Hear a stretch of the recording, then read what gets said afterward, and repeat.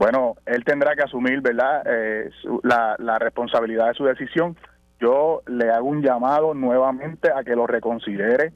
El caso de él debe atenderlo. Lo hablé con su familia, lo hablé con su hijo.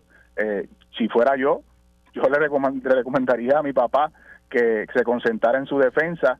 En estos momentos, la integridad de él y la seriedad y la honestidad que siempre lo ha caracterizado está por encima de cualquier candidatura, y eso es lo que en este momento él debe atender.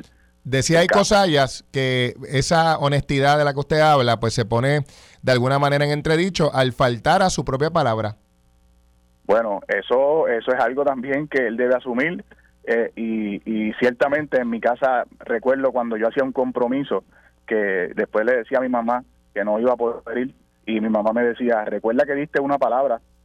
¿Sabes? La palabra siempre se ha reconocido como algo muy serio que se debe respetar, y como vuelvo y repito, fue el acuerdo establecido por el propio alcalde, la fecha escogida por el propio alcalde.